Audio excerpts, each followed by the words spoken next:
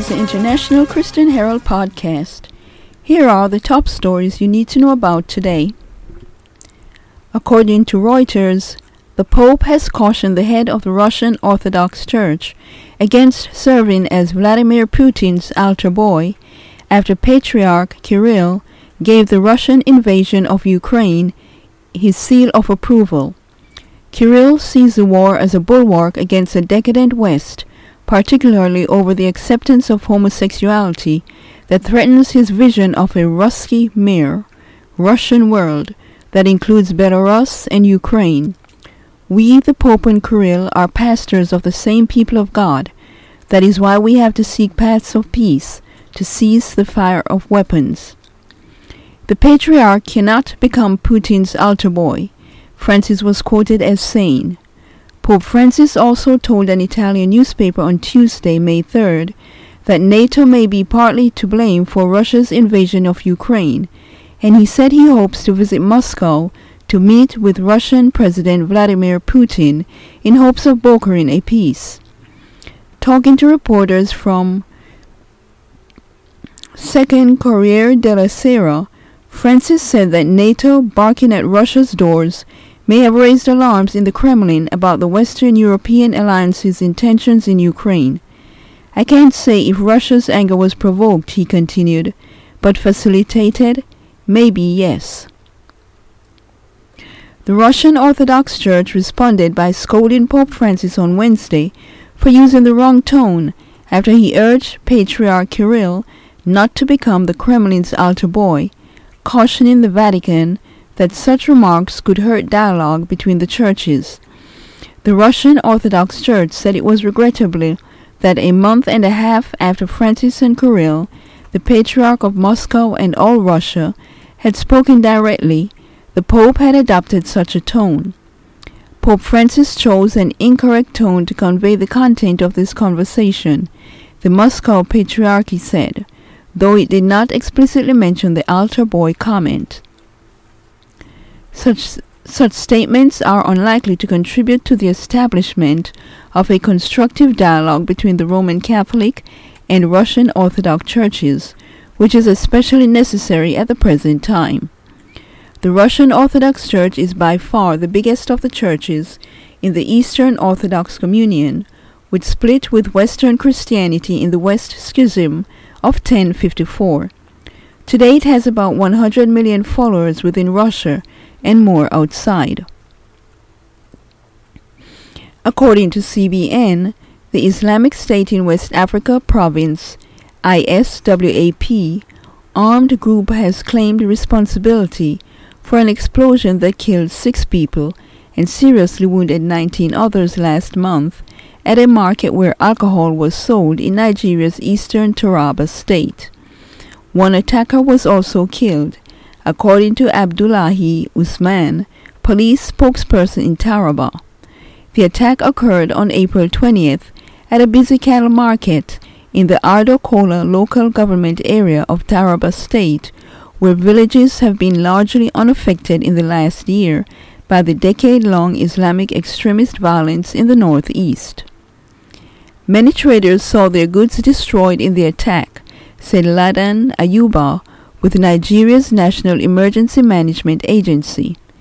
In a statement posted last week on a Telegram messaging channel used by ISWAP, the group described those who detonated the bomb in the market as soldiers of the Caliphate in central Nigeria. The statement said the attack had struck a gathering of infidel Christians and expressed satisfaction that the place where alcohol could be purchased had been destroyed. According to France 24, Pope Francis, who has suffered from pain in his knee, used a wheelchair for the first time at a public event on Thursday. The 85-year-old was wheeled into the Paul VI Hall at the Vatican for a meeting of a Catholic organization of sisters and nuns, according to an AFP journalist. He used a wheelchair after an operation on his colon last summer, but this was the first time he has been pictured in one at an event open to the media. Francis has been suffering for months with pain in his right knee, canceling numerous engagements, and in recent days has struggled to walk. On Wednesday, he had to be helped out of his chair by an assistant at the weekly audience in St. Peter's Square. The Vatican has not said officially what the problem is, although sources have told AFP he has chronic arthritis. According to International Christian Concern, a young Coptic Christian man was viciously killed last week in the Egyptian city of Daba, Matruh Governorate. 4 unidentified masked men reportedly shot him numerous times while he was at work. Rani Rafat, who worked in veterinary medicine trade, died instantly after sustaining multiple gunshot wounds. The suspects also burned his car before fleeing. Rafat's relatives believe he was killed over his Christian faith and that his attackers were extremists. I was at home in Daba and a phone call came to my son to open the shop to receive goods for agricultural supplies in a project he works in the afternoon, explained Rafat Noor, the victim's father. I later received a phone call of the death of my son. When I went to the store, I found him dead and laying on the ground, overwhelmed in his own blood. Egyptian news outlets also reported there was a second victim, Sharif Rashad, who sustained a gunshot wound and was treated at an area hospital. According to CBN, an employment tribunal in the United Kingdom has determined that a Christian pastor who also worked as a primary school caretaker was discriminated against when he was forced out of his part-time job almost 3 years ago after posting a tweet warning Christians and children against supporting local LGBTQ pride events. Christian Legal Center, a legal ministry of the watchdog group Christian Concern, announced on Friday that Employment Judge King ruled in favor of Pastor Keith Waters. Waters' lawyer Michael Phillips argued that the Isles of Eli Primary School had interfered with the pastor's rights to freedom of religion, thought, and expression, and that the tweet that led to his forced resignation was a manifestation of his Christian beliefs. As CBN News previously reported in January, Waters went to work part-time as a caretaker at the school in 2016 while he was pastoring a local evangelical church, Eli New Connections Church. The pastor believes LGBTQ pride events conflict with Christian beliefs on human sexuality and are harmful, especially for young children who often attend such events or are encouraged to attend. On June 1, 2019, at the start of Pride Month, Waters tweeted, "A reminder that Christians should not support or attend LGBTQ Pride Month events held in June.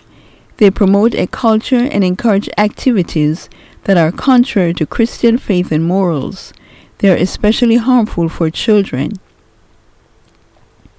Waters noted that his intention for the tweet was to address and warn Christians about LGBTQ pride events across the UK, as they often involve nudity, people in sadomasochistic outfits, and displays of an overtly sexual nature.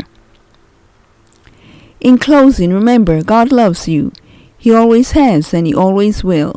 John 3:16 says, "For God so loved the world, that he gave his only begotten Son, that whosoever believeth in him should not perish but have everlasting life."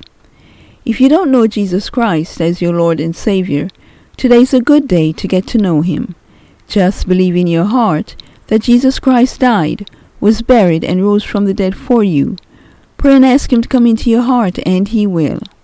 Romans 10:13 says, "For whosoever shall call upon the name of the Lord shall be saved."